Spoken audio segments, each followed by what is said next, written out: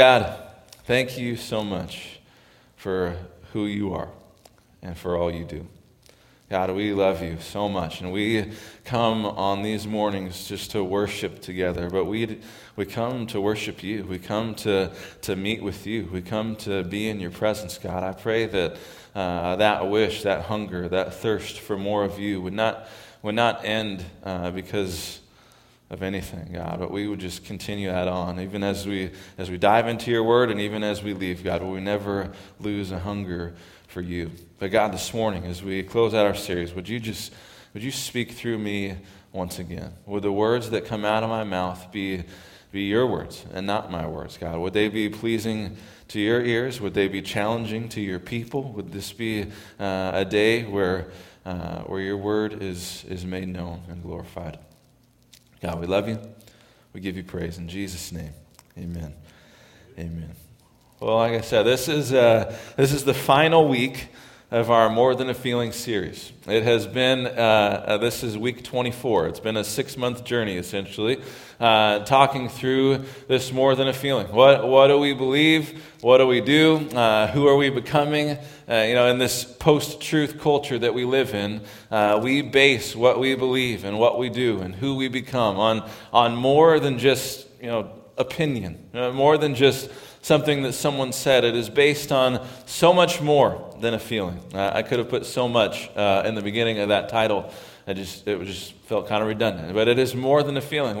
We base everything on more than a feeling. And so this is, like I said, the final week of the 24 weeks. We started this series in part 1 over here, just talking about what we believe about God, what we believe about Jesus and the Holy Spirit and the Bible and the church and us as believers. What do we believe about eternity? What do we believe about salvation? What do we believe about all these things? And if we do believe all of these things, and if we believe they are based on more than a feeling and based on what we find in this book, the revelation of God to us, then if that is true, then really part 2 is necessary. Then how should we live then?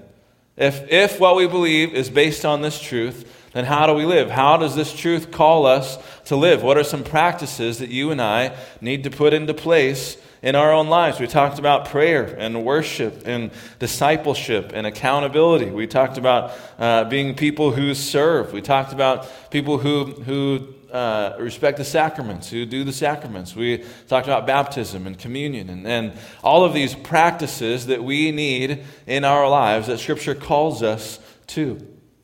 What are we practicing for, though?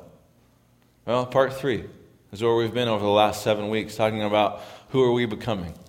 Well, who are the kind of people that we are becoming? Who are the kind of people that Jesus is trying to mature us into? Are we trying to mature into the image of Christ? What are some of the virtues and characteristics that you and I should have in our lives as people who claim Christ?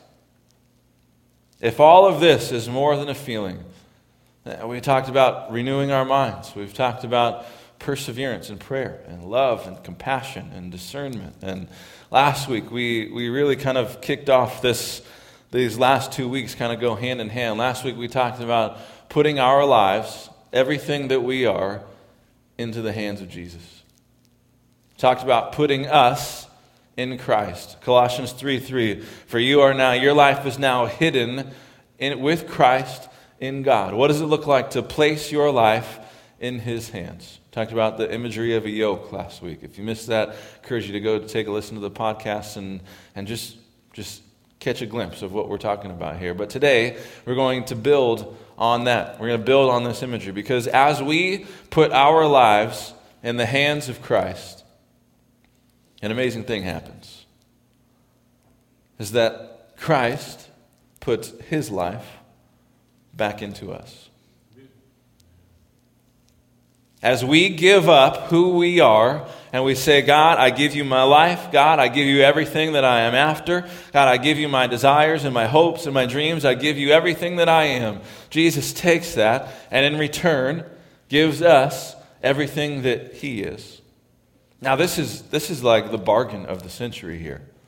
Right? Jesus is basically saying, look, you give me all that you are, all that you dream, everything that drives you. You give me all of that, and I will in return give you all of me. Now, this seems kind of like a no-brainer to me. Of course I would want that. Of course I would want the life of Jesus in my life. Of course I would want that. Sometimes we just don't like it. But today we're going to talk about what it looks like to have the life of Christ in us. To do that, we're going to go back to Colossians. So if you want to go back to Colossians with me, Colossians chapter 1. Last week we were in chapter 3. We'll go back to 3 later today, but we're going to start in chapter 1. There are this verse in 127 is what I want to focus on, but we're going to read from verse 24 all the way to 29. If you're in one of our pew Bibles on page 1015, Colossians chapter 1, starting at verse 24. No, I can't find it. All right, here we go. There it is. Colossians chapter 1. Starting in verse 24. Now, I rejoice in what I am suffering for you, and I fill up in my flesh what is still lacking in regard to Christ's afflictions, for the sake of his body, which is the church. I have become its servant by the commission God gave me to present to you the word of God in its fullness, the mystery that had been kept hidden for ages and generations, but is now disclosed to the Lord's people. To them, God has chosen to make known among the Gentiles the glorious riches of this mystery, which is Christ in you, the hope of glory. He is the one we proclaim, admonishing and teaching everyone with all wisdom, so that we may present everyone fully mature in Christ. To this end, I strenuously contend with all energy. Christ so powerfully works in me. Did you catch it in 127? Christ in you, the hope of glory. I want to just unpack here what Paul is saying just in these 7 words, because I think these 7 words are such an amazing final picture of this series, really, to talk about who are we becoming, what does it mean to live like what we believe is more than just a feeling. I think these 7 words, Christ in you, the hope of glory, are such just a beautiful picture to end on. A beautiful picture to just kind of capstone all of this series, because I think if we grasp this truth, it'll shape our lives as followers. I mean, who are we becoming? What does this look like? What does life look like with Christ in us? I mean, I just want to unpack these 7 words, essentially word for word here. So we're just going to start with the beginning here, because everything should start with Christ. So we're going to start with Christ again this morning. Christ in us, the hope of glory. Let's start with Christ. What is he trying to say here about the Christian life, talking about Christ? Well, I think really if you look at this, Paul is talking about the Christian life being really an empowered life. It's an empowered life because we have Christ in us. I mean, Colossians actually is written to a church that is really struggling with some issues here. There's been some false teachings at this church or in the city, and these false teachings are really aimed at who is Jesus. Is Jesus really God? Was Jesus really human? Did Jesus really die? Was Jesus really who he says he was? And they have these false teachings saying, Jesus couldn't have been human because he was all God, or Jesus couldn't have been all God because he was human. You have all of these kind of teachings that are coming to this church that Paul is writing to here. And so here you have Paul, even just before what we have written, and starting in verse 15, Paul begins just to unpack who Jesus is. He talks about kind of the supremacy of Christ and who Jesus is. I mean, you see this in chapter 1, you see it kind of all throughout Colossians, but Paul is painting a picture here of who Jesus is, trying to combat this philosophy that Jesus wasn't who he says he was. And so here's Paul, starting in verse 15, really talking about everything that Jesus is. In verse 15, he talks about how Jesus is God. He's the image of God. Colossians 1:15, the Son is the image of the invisible God, the firstborn over all creation. Makes it pretty clear there. Jesus is God. He is the image of God. Even in chapter 2, verse 9, for in Christ all the fullness of the deity lives in bodily form. Jesus not only is the image of God, Jesus is God. Paul is making this case to this church. Look, Jesus is God. He is God. Jesus is God in the flesh. He reveals to us the character of God, the love of God, the grace of God, the forgiveness of God. In Jesus, we see just a glimpse of the fullness of God. Now, Scripture tells us we won't see in full until we are there. But in Jesus, we see a picture. We see glimpses of the character of God. Now, he keeps going, verse 16 and 17. He talks about Jesus as the author of creation. Verse 16, for in him all things were created, things in heaven and on earth, visible and invisible, whether thrones or powers or rulers or authorities, all things have been created through him and for him. He is before all things, and in him all things hold together. I just want you to just hear this phrase. In him, in Jesus, all things hold together. So not only was Jesus the creator, Jesus is still the creator. He still is. The only reason that grass grows in Fresno is because of Jesus. The only reason any single one of us have breath in our lungs is from Jesus. This is it. All in him, all things hold together. Jesus is the author of creation. Jesus is the creator. You can see this view of Jesus that Paul is trying to get at here. Jesus is the image of God. Jesus is the creator. I mean, he keeps going in verse 18 that talks about Jesus as the head of the church. Verse 18, and he is the head of the body, the church. I wasn't joking. I wasn't trying to infer what he was saying. He really just said that. Jesus is the head of the church. He's the beginning and the firstborn from among the dead, so that in everything he might have the supremacy. Jesus is the head of the church. We are the body. Christ is the head. Jesus, you're getting this picture now that Jesus is not just sovereign over creation. He's not just sovereign over the things that have been created. He's sovereign over you and me. He's sovereign over the church. Jesus is sovereign here. Amen. Then you get to verse 19 and 20. He keeps going here, that he's the Savior of the world. For God was pleased to have all his fullness dwell in him, and through him to reconcile to himself all things, whether things on earth or things in heaven, by making peace through his blood shed on a cross. I mean, Paul is making the case here that Jesus, not only did he create everything, but the only way that creation can be reconciled is through Jesus, through the blood of Jesus on the cross. Again, you get this picture here that Paul is painting of kind of the supremacy of Christ here, that Christ is high and lifted high, that Jesus Christ is glorified, that Jesus Christ is not to be, he's not one or the other. Jesus is God. Jesus is the creator. Jesus is who he says that he is. Amen. And so you get this picture, and I mean, this picture in Colossians, just think about this. If this Jesus is anywhere near your life, then your life will be forever changed. If this Jesus is anywhere near you, your life is going to be different because of who he is. Amen. So this is an empowered life because we have this Christ. But the amazing thing is this Christ isn't just near us. This Christ isn't just near us. Paul says this is Christ in you. Christ in you. What is he talking about when he's talking about Christ in us? He's talking about having a transformed life.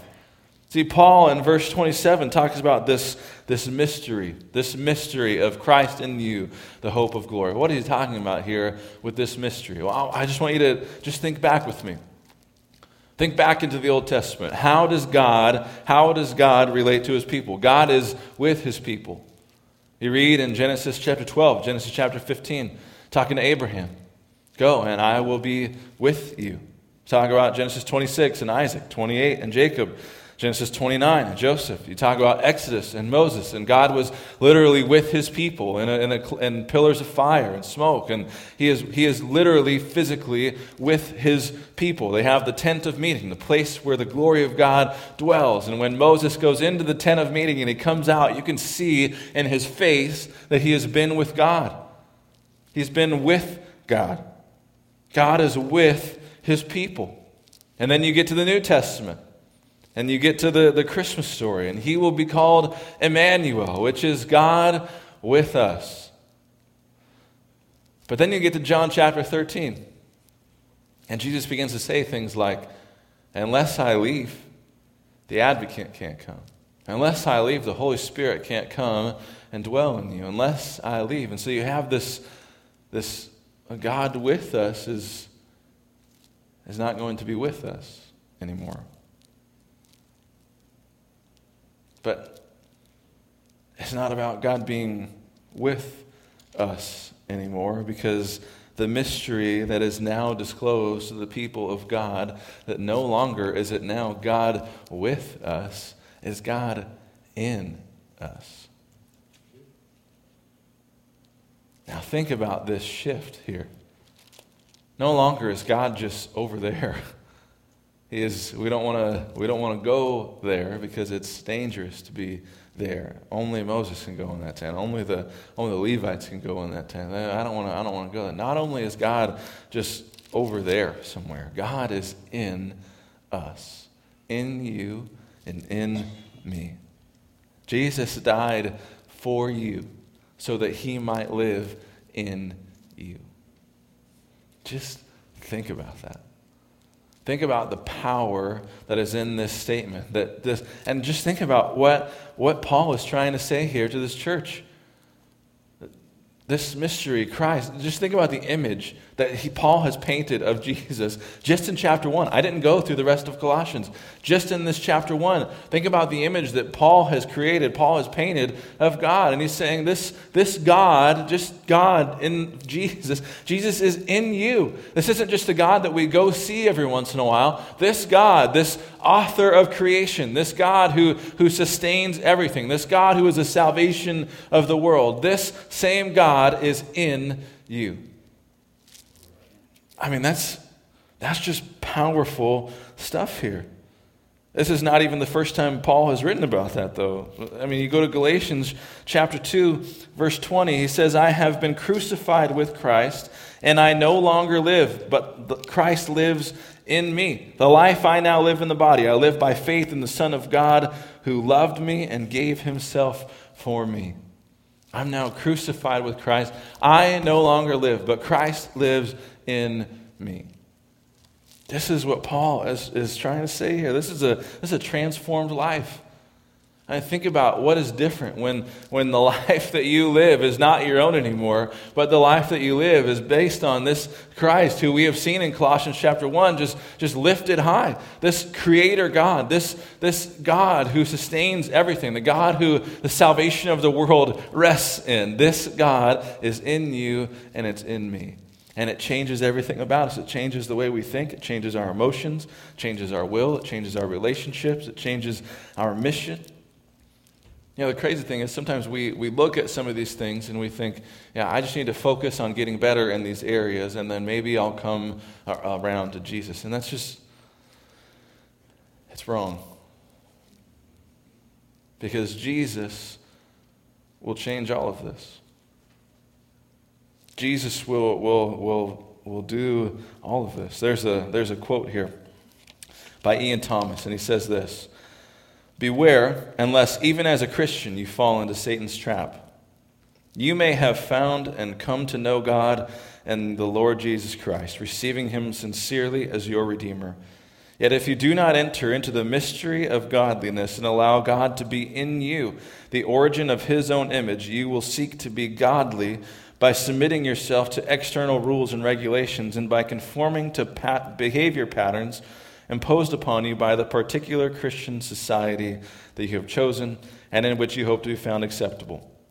You will in this way perpetuate the pagan habit of practicing a religion in the energy of the flesh, and in the very pursuit of righteousness commit idolatry and honoring Christianity more than Christ. And that just drop the mic, walk away, Ian. That's it right there. I think what he's saying is let Christ live in you. Let the life that you live, just let his life overflow from you, so you aren't consumed with trying to make the Christian life a reality on your own. Christ in you. That's important. Well, here we go. Christ in you. This is an exchanged life. An exchanged life. I mean, at our core is either us and our sinful nature, which every one of us has. Thank you, Adam and Eve. Or Christ. See, our core needs to change. It needs to change. It has to change. See, there's Jesus actually talks about the kind of people that Ian Thomas is talking about here in Matthew chapter 7. He's talking people who come to me and say, Lord, did we not prophesy in your name? Did we not cast out demons? And Jesus looks at them and says, depart from me, I never knew you. I mean, this is an exchanged life here, and the beauty of this whole thing is that Jesus is the one who did the exchange. Jesus took our nature on the cross with him. Our sin nature was crucified with Christ.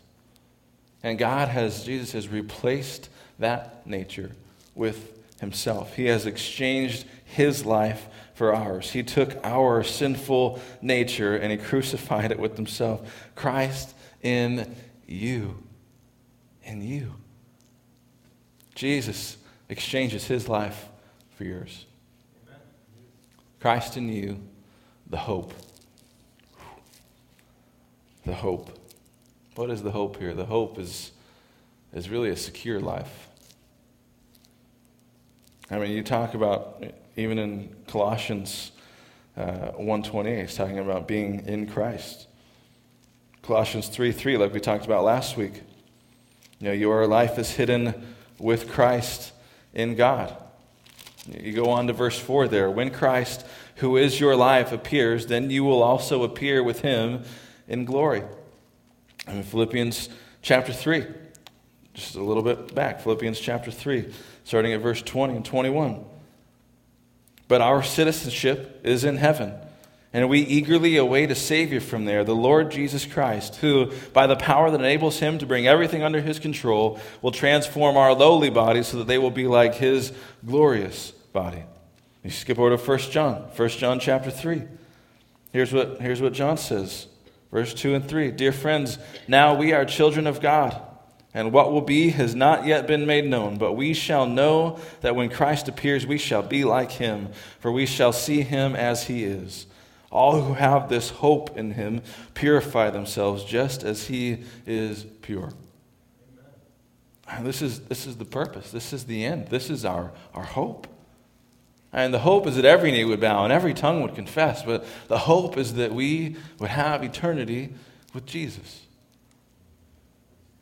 And we can be secure in this hope. We know that we have it. We can know. We can be affirmed in our salvation. We can know Christ in you, the hope of glory. And this glory is really what we're talking about here. The hope of glory. So here's the thing. Christ in you, the hope of glory. This is really who we're becoming. This is what it looks like to mature into the people that God wants us to be. How do we have this renewed mind? How do we have the kind of compassion that Jesus is calling us to? How do we have the kind of discernment that Jesus is calling us to, or the love that Jesus is calling us to? How do we have anything, any of the characteristics and the virtues that we have talked about during this whole part 3? Well, it doesn't happen unless last week and this week are true. That we place our lives into the hands of Jesus. And in return, Jesus places his life into us. Christ in you, the hope of glory. This is the image that we're becoming. This shapes everything. I mean, just imagine if every day we woke up and thought, this Christ, this author of creation, the one who sustains everything, the one who the salvation of the world hangs on, this same Christ is in me. How would your day look different if that's how it started? How would your mindset for the day change if the very first thing you think is Christ in me, the hope of glory? Christ in me, the hope of glory. And just remind yourself throughout the day, Christ in me, the hope of glory. I have Christ in me. He's the hope of glory. I have this Christ, the same God that is talked about all throughout Scripture. This God is in me.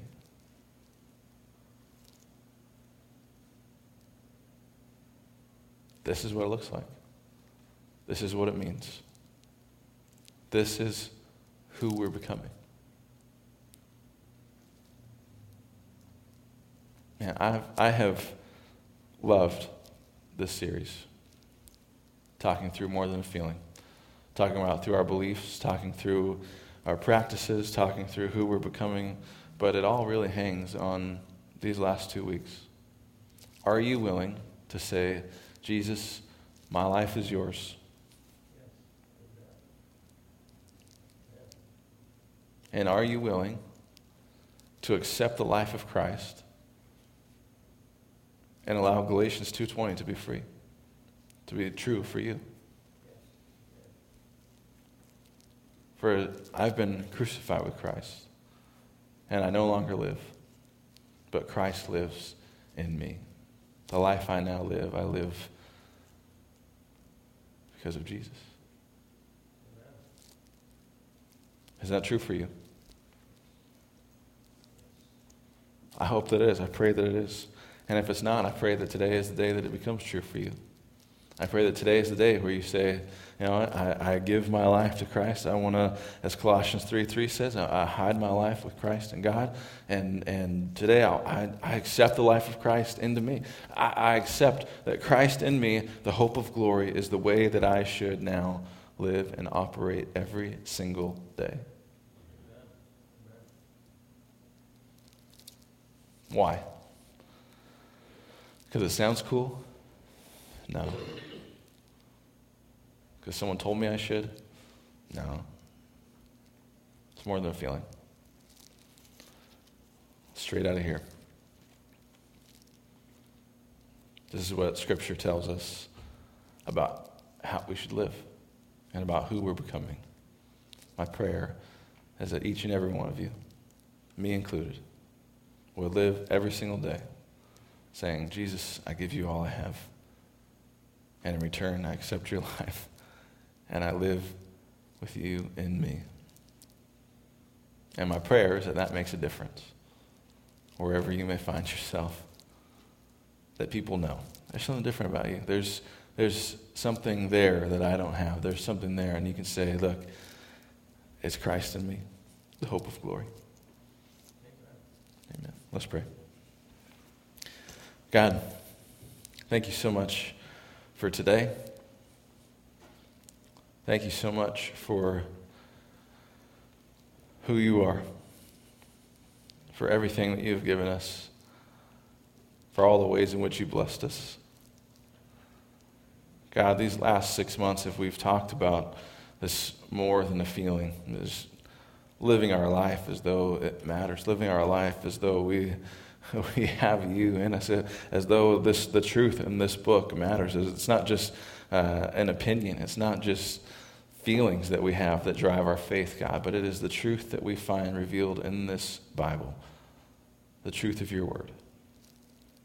God, would we go forward from this place? Would we live in this dichotomy? God, I place my life in your hands, and God, I accept your life into me. The life I now live, I live through you. I no longer live, for I have been crucified with Christ. The life I now live, I live through him. God, would that just be our prayer? Would that be our theme? Would that be our anthem this week? God, we love you. We'll give you praise in Jesus' name. Amen. Amen. Would you stand with me this morning? Let me just pray this benediction over you. It's from 1 Thessalonians chapter 5. And may God himself, the God of peace, sanctify you through and through. May your whole spirit, soul, and body be kept blameless at the coming of our Lord Jesus Christ. The one who calls you is faithful, and he will do it. Go in the grace and peace of Jesus Christ. Make a difference wherever you may find yourself. And may you live as though Christ is in you. Amen and amen. Thank you so much for coming today.